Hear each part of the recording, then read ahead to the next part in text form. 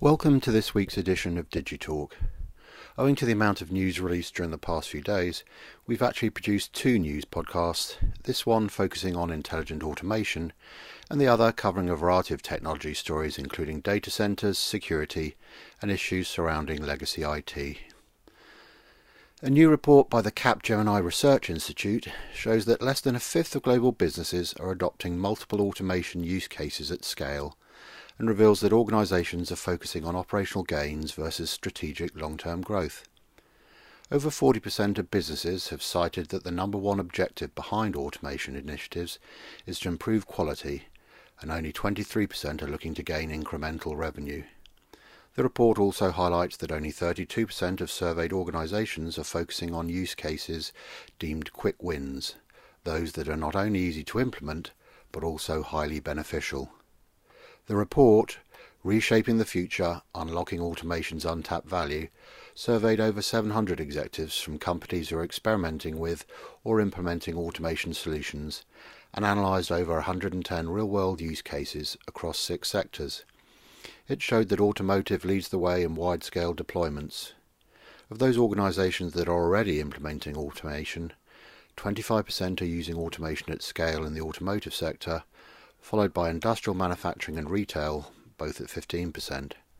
From a country perspective, the US 26%, France 21%, and Germany 17% at the forefront of adopting automation technologies at scale. In related news, use of artificial intelligence in digital commerce is generally considered a success, according to a survey by Gartner. About 70% of digital commerce organisations surveyed report that their AI projects are very or extremely successful. Gartner conducted a survey of 307 digital commerce organisations that are currently using or piloting AI to understand the adoption, value, success and challenges of AI in digital commerce. 3/4 of respondents said that they are seeing double-digit improvements in the outcomes they measure. The most common metrics used to measure the business impact of AI are customer satisfaction, revenue and cost reduction. For customer satisfaction, revenue and cost reduction specifically, respondents cited improvements of 9, 15 and 15% respectively. Gartner predicts that by 2020, AI will be used by at least 60% of digital commerce organisations and that 30% of digital commerce revenue growth will be attributable to AI technologies. According to a new Fujitsu survey, Internet of Things technology has reached early mainstream, with business and IT leaders expecting tangible results in 3 years or less, signalling that the days of simply experimenting with IoT projects are now consigned to the past. Fujitsu commissioned IDG Connect to better understand how IoT technology is maturing in the enterprise and to gauge industry expectations. The results confirm that the IoT has already matured far beyond being an emerging technology and underline that enterprises are increasingly impatient when it comes to IoT delivering a boost to their bottom line. Almost 3/4 of respondents confirmed that IoT deployments have advanced well beyond the testing and market education stages, with almost half of these delivering results. Underlining this increased focus on payback, the Fujitsu survey found that almost a third expect a return from investments in IoT projects within 1 to 2 years, and 50% expect profitability within 3 years.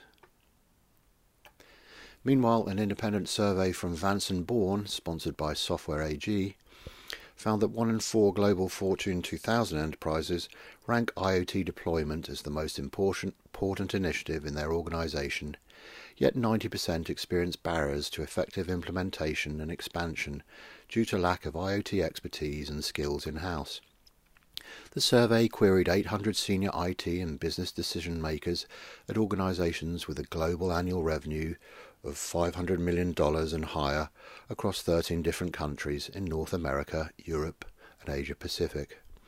The respondents came from organisations that were deploying IoT platforms, and the respondents themselves had some level of involvement and responsibility for selecting and maintaining these solutions. 98% of respondents stated that they are already generating some level of return from their IoT investments, yet 89% still believe that they must improve their approach to IoT to further improve ROI. Most respondents report achieving specific business benefits from their early IoT implementations, with 39% citing production capacity increases and higher customer satisfaction, and 38% making better informed business decisions. Respondents with the highest rate of satisfaction with their IoT deployments used a hybrid implementation approach, namely buying an IoT platform from an external vendor and then building upon it with customization done in-house, giving them the flexibility they require within the framework of a reliable platform. According to the survey, the biggest barrier to effective IoT implementation is lack of internal expertise and skills. Other barriers include the inability to manage and process large volumes of data, integration issues, too many legacy systems, inability to scale the network to meet IoT demands, and cybersecurity challenges. Research from leading business advisors and accountants Scott Moncrief shows that only 1 in 5 SMEs sees advancement in technology as a threat, while 79% see automation, robotics, and AI as an opportunity. Despite ongoing scare stories outlining how technology will become a threat to jobs, the new research also found that over half of SMEs view such advances in technology as a medium to long-term opportunity, and a further quarter see them as an immediate opportunity.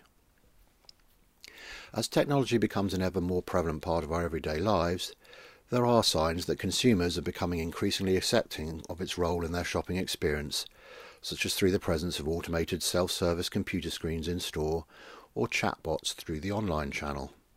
However, there remains a strong desire amongst consumers to retain a distinct human element in the customer experience, which indicates a need for a fine balance to be maintained in this area.